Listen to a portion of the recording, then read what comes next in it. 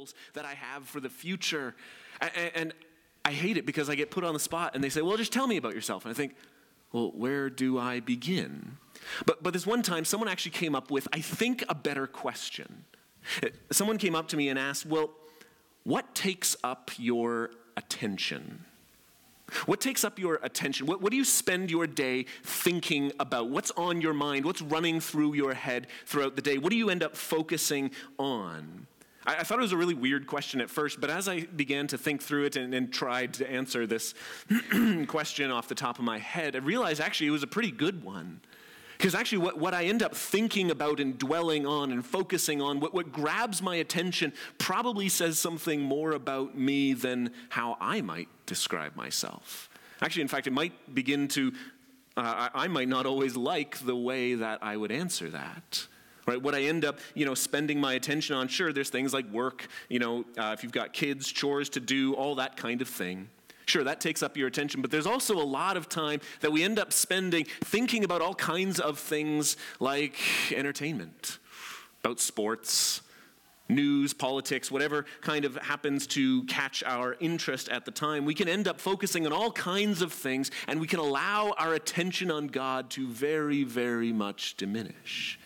Right? We can push him to the side. While we might say, yeah, that's a big part of my life, the time we actually give to considering him sometimes is very small. Well, this evening, we're going to look at two women who God radically shifted their attention. All right? Their attention was changed by what God did for them. So we're going to be continuing on in this Christmas season, or this Christmas series that we've been doing, looking at these first two chapters of the book of Luke. So if you have a Bible, you can open up, you can find your way there, or on your phone, or wherever it is. We've already read our text for this evening, but I want us to kind of catch ourselves up, where we've been going and what we've been doing. If you haven't been with us throughout this series, we have been looking at the first chapter of Luke, and Luke introduces us to two women, right? Two women who are suddenly and miraculously finding themselves pregnant, right? We have Elizabeth and we have Mary. Neither one of them should be pregnant, yet both of them find out they are.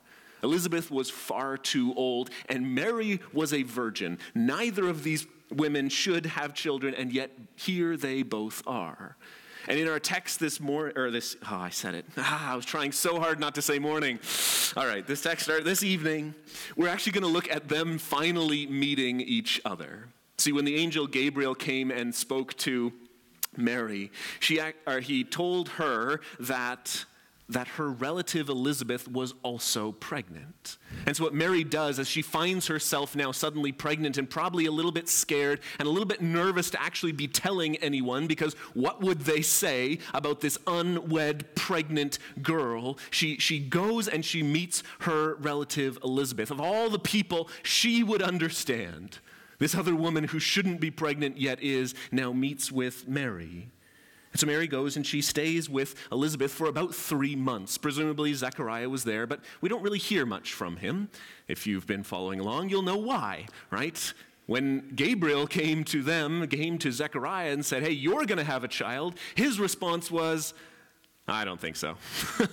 That's not going to happen. Don't believe it. And Gabriel says, all right, well, you're not going to speak until he's born then. And so Zechariah was probably there, but he was saying nothing. And so Mary and Elizabeth get to take the stage, and so we're going to pick up this story here. Mary arrives at Elizabeth, and she greets her, and verse 41 says this.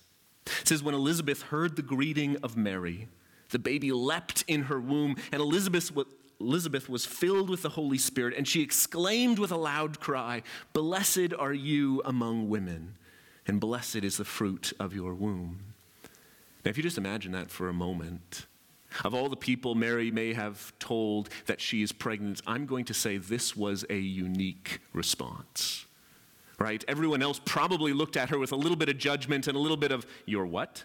Oh, I'm sorry, hold on, that's not what it should be. And yet Elizabeth recognizes what has actually taken place. Actually, this is God doing something amazing in her life. And we're told Elizabeth's response is from the Holy Spirit. He is inspiring her to speak. And so what I'd like us to do is to actually pay attention here. What does Elizabeth say? What is the response that she has, and what does it actually mean for us? All right, so we're going to look at this, and we're going to see a lot about how God actually blesses us and how we are to respond to his promises. So, what does the Holy Spirit actually inspire her to say? Well, the first thing that leaves her mouth is a blessing on Mary. Elizabeth says, "You are going to be blessed because of this child." Now, the Bible talks about children as a blessing all the time. All children are a blessing from the Lord, Psalm 127. But Mary's child was even different still. Right? Mary's child was going to be an extra blessing. And so verse 43, Elizabeth says, "And why is this granted to me, that the mother of my Lord should come to me?" See, that's an amazing statement. Because Elizabeth is saying, not just are you pregnant, or not only are you going to have this child, which is a blessing, this child is the Lord, is in fact my Lord. She's saying, actually, that the child you are going to bear is going to be God himself. Which, if you think about it, that's a bizarre, incredible thing for her to claim and for her to even say. So you might ask, well, okay, how did she know that? Right? We kind of know the end of the story, and we can look back and we can say, yeah, exactly. Jesus was both fully God, fully man. There he is. But how is Elizabeth coming to this? Well, actually, we could say, well, she had the Holy Spirit. Perfect. Well, actually, I think there's more to it as well. See, God had been doing things in her life as well. Gabriel, this angel, had come and spoken to Zechariah, and I'm sure he passed on the message somehow to his wife. But the child that she was going to bear actually had a role, that he would prepare the way for the Messiah. He was going to prepare the way for the Lord. The Lord was going to come, and her child would make everyone ready, turn people to see God. And as Mary enters the room, her child, she's now probably about 6 months pregnant, suddenly leaps. Not just kicks, leaps. I don't know what that felt like. I don't know what that would have been like, but she realized something different was happening at this moment. She remembers what her son is meant to do. Her son is meant to point people to the Lord. And so Elizabeth says, "Mary, you are blessed beyond everyone, because the child you are going to bear is in fact God himself." How is it that God can be both, or Jesus can be both God and man? We talked a little bit about that last week, and my answer is we're going to find out when we meet Jesus. All right? That's a massive topic, and it's worth even thinking through, but the truth is we're never going to have all of those answers. But what we do find is that Mary is blessed that she actually is going to be bearing Jesus, bringing forth both God and man. But you might ask, Kate, but why do I care? Right? I'm not doing that, right? This isn't applying to me. That's about Mary. Why do I care about all of this stuff? Because the truth is, no one else is going to go through this. No one else is going to give birth to Jesus. So why does Luke even write this down for us? Well, I think there's a couple answers we could give, but first, it tells us who Jesus is, and secondly, because Elizabeth's second half of the response is very applicable to us. Look at verse 45. Verse 45, she says, "And blessed is she who believed that there would be a fulfillment of what was spoken to her from the Lord." Now again, she's talking specifically here to Mary, but it's far more general than just that. This is a blessing for anyone who believes in the promises of God. And you got to hear this in context, right? Because this is Elizabeth who's saying this. Elizabeth knows exactly what this kind of blessing looks like. Because in the next room over is her husband sitting there unable to speak. Why? Because he didn't believe.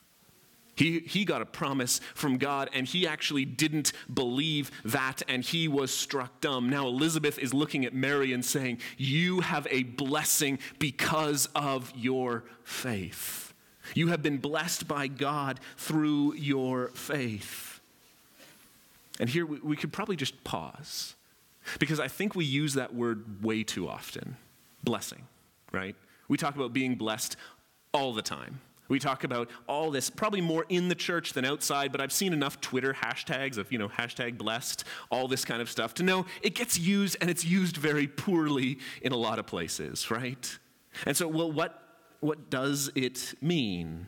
Right? We see people tag all kinds of things, right? Here's the new stuff I got, hashtag blessed. Here's my new car, blessed. My new truck, blessed. Here's my vacation, my children, all my perfect life. See how blessed I am. But let's be clear, that's not how Mary and Elizabeth are using that word. No, in fact, throughout the Bible, we find that a blessing is actually favor from God. Actually means we have found favor with God. In fact, that's what Gabriel just said to Mary. You can look back, verse 30. You are highly favored before God. Someone who is blessed has received God's favor. They're in his good books, right? God is on your side. It's a little bit like if you have a boss and you kind of know them outside of work, right? You hang out, you do stuff. And that translates to now into work, and suddenly, man, actually you kind of getting those nice perks, the nicer shift. Maybe you get put up for the promotion more than other people, right? You have that inside track. Well, that's kind of what this is talking about. You are favored by God. You have the inside track with him. You're in his good books. And so Elizabeth is saying, Mary, you have God's favor. Why? Because you are bearing, in fact, the Son of God, Jesus. But secondly, you have received God's favor because of your faith. She responded in belief that God was be able to do exactly what he promised. See, I said this had to do with us, and it does. Because that's the exact same way that we are given favor before God. It is through faith. And here's where we actually have the advantage over Mary. We know the end of the story. We know what Jesus actually does. We know what this promise leads to. We actually understand that Jesus grows up. And he comes not just to be born as a baby, but he was born to be our Savior. The baby Mary would have would be the Savior of the world who would deal with our sins.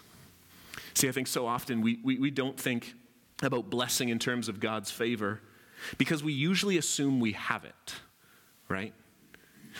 I don't need to worry about having God's favor because of course I have it.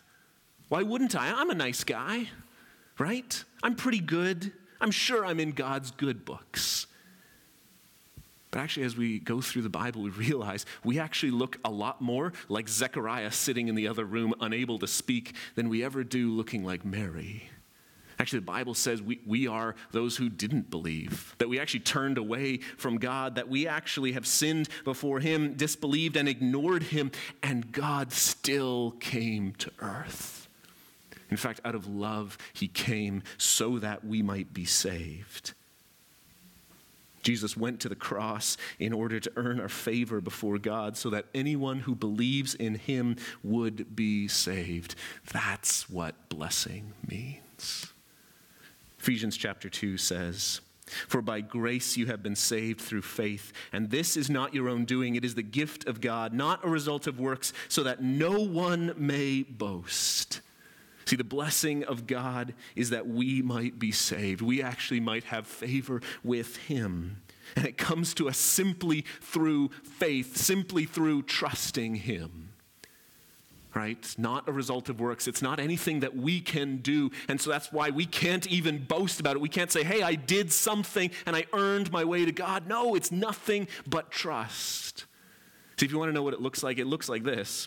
It's sitting on the side of the road in a broken down car with a cell phone that doesn't work, and you're sitting there peacefully and calmly. Why? Because right before your cell phone died, you called your friend and you said, hey, can you pick me up? He said, yep. And you trust him. See, that's what faith looks like. It's trusting that God is actually going to come through with his promises. When he says something, I trust it's going to happen. That is what faith looks like. It means we have nothing to do with it. And Ephesians says, so that we might not boast. What's our reaction then? Praising God. It's worshiping him, giving him all the glory. And in fact, that's exactly what Mary does here, doesn't she?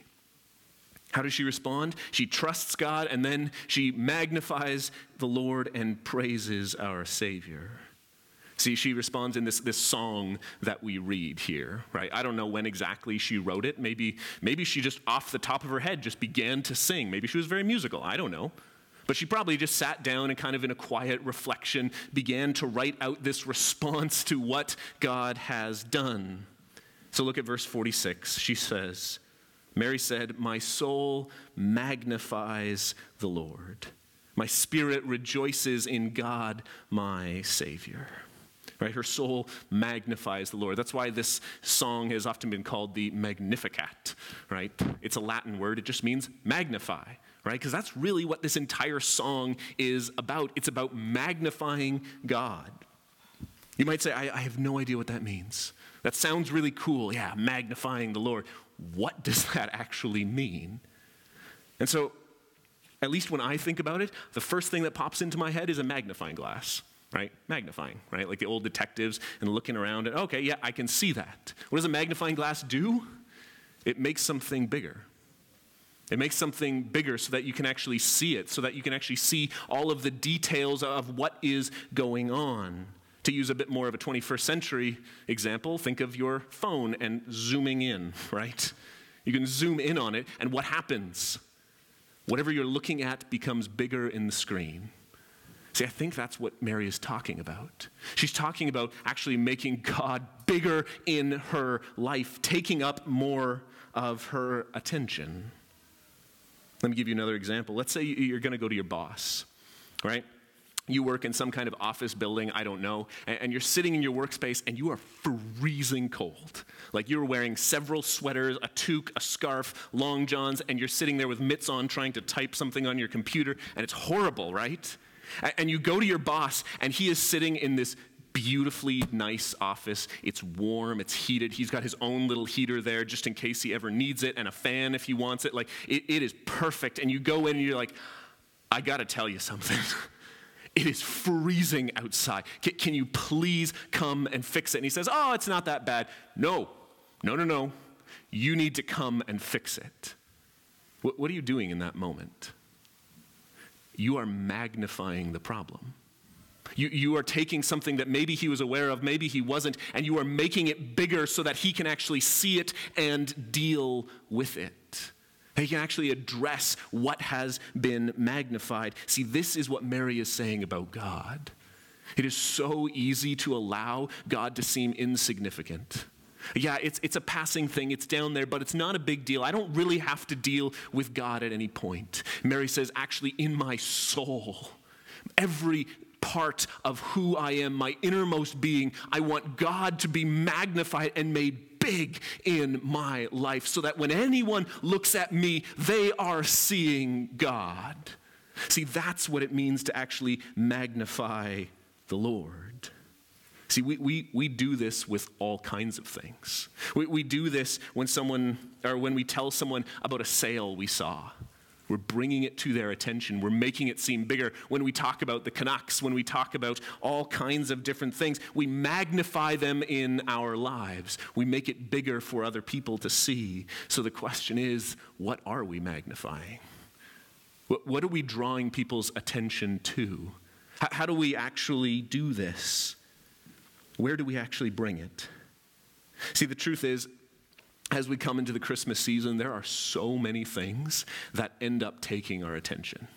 There are so many things that end up distracting us and pulling us away, right? It's the time of the year where we sing Silent Night and we have none, right? Because we just fill them with so many different things. It's where we have kids' productions, where we have parties, where we have family get-togethers, there's presents to buy, and all of that seems to diminish down God. God becomes less magnified because we have brought attention to all of these other things. At the time of the year where God ought to be the most apparent, so often he is the most hidden. Yet the response of faith is to magnify, give glory to God. In fact, that's exactly what the angels pronounce. Luke chapter 2, glory to God in the highest, and on earth peace among those with whom he is pleased. With those who have favor with God, we are called to give glory to him. The announcement of Christmas is glory to God in the highest. so that God might be seen in our lives as the greatest and most important part. That when people look at us, they would see Jesus through us. See, that's the response of Mary. Let God be magnified in all things. Colossians 3 puts it this way. It says, let the word of Christ dwell in you richly, teaching and admonishing one another in all wisdom, singing psalms and hymns and spiritual songs with thankfulness in your hearts to God. And whatever you do, in word or deed, do everything in the name of the Lord Jesus, giving thanks to God the Father through him. What it means to magnify the Lord in our lives is to be giving thanks through every single thing. When you go to work, you're not working for your boss, you're actually working for God. When you spend your money, it's not yours, but it's God's gift to you. Your children aren't your own. They are the gift from God. Your health is a gift. Your car is a gift. Your marriage, your friendships, your body, all of it is to be used to make God known. That when people meet us, we are bringing God to their attention. Just like the frigid workplace, we're saying, this is worth your attention to see and deal with. I want you to know God this Christmas. I want you to hear the angels rejoice. I want you to experience the blessings of being right with God, and I want you to rejoice in our Savior. And see, that's where Mary's song goes.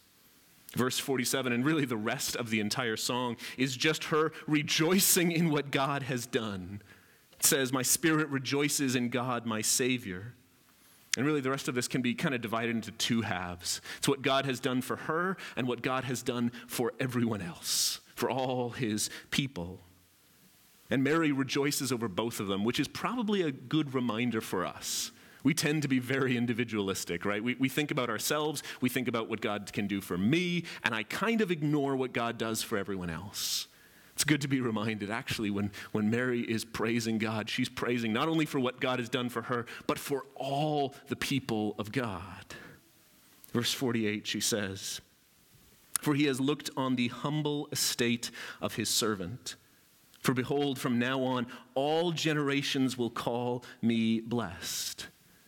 God has taken her from the state of humbleness, of humility, right? She is young. She's part of the Jewish people who are looked down on. She was a woman. She was the very lowest of the low on the social ladder, and yet God is going to make her now one of the most blessed people on earth. All generations will call her blessed.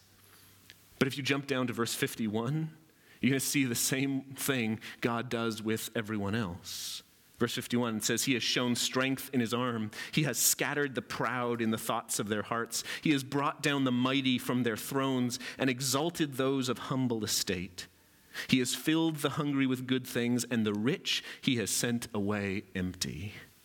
Right? This is the pattern that God works at. He is going to humble the proud, and he is going to exalt the lowly and the humble. And so Mary is praising God because this is how he works. James 4 says, therefore it says, God opposes the proud, but gives grace to the humble.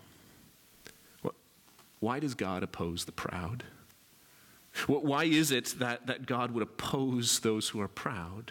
Certainly they should be rewarded, those who can kind of muster up enough courage to go to God. Surely that's the one God favors. But again, that's not the case. God opposes those who think they can do it all by themselves. The good news is for those who know they aren't good enough.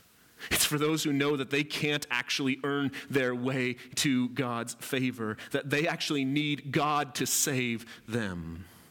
Jesus says, Matthew chapter 5, blessed are the poor in spirit, for theirs is the kingdom of heaven. Blessed are those who mourn. Blessed are the meek. Blessed are those who hunger and thirst. Over and over again, this is the pattern we see God at work. He is lifting up the downcast, and he humbles the proud. Why?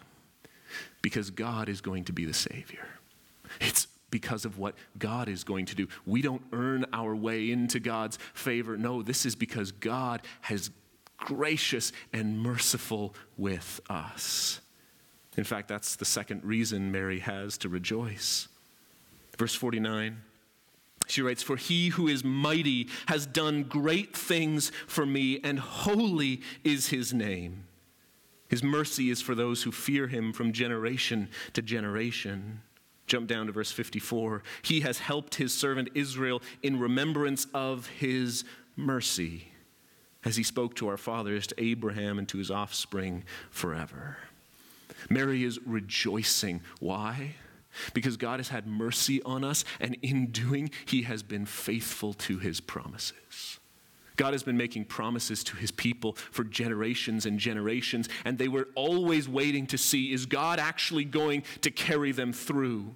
There was obstacle after obstacle. Constantly there were things in the way that seemed to threaten God's ability to even be faithful to bring about these promises. And again, God is able to work not only despite them, but through them. Nations try and destroy Israel, try and cut off the line of God, and yet God always protects his people. God is faithful to what he has called them to do. See, that is a reason to rejoice, isn't it?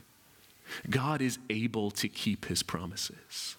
There are no promises that God is unable, that situations in our life get too bad, too broken to actually be able to fix. No, God can actually work through all of those. He is not lacking any power or any strength to fulfill what he has promised. Even the promise that he will forgive sins. See, that is one he is not going to break. A number of years ago, I was working with a guy. This was before working at Central, just to be clear. He wasn't a Christian. Found out I was. And so he used to kind of make fun at me, poke fun at me. And it was good. I enjoyed working with him. He was actually pretty nice.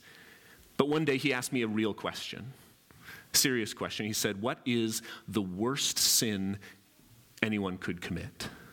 What's the worst one?" Now, I think he was trying to look for an out for himself, like, "Oh, okay, see, haven't done that. I'm not that bad." And in a moment of clarity that I can genuinely only say came from the Holy Spirit, I said, "Well, it's not asking for forgiveness." And he kind of stopped for a moment. He said, like that's worse than murder? I said, "Well, God can forgive murder, but have you asked?" See, God is actually able to fulfill all of his promises. The promise that any who place their faith, their trust in him will be saved, that is a promise that is sure. That God is not going to go back on. That God is powerful enough to actually forgive all of our sins so that we might be saved. See, that is a reason to rejoice. Because God is able to do all these things. That he is faithful to his promises, that he is merciful towards us even while we are rebellious sinners.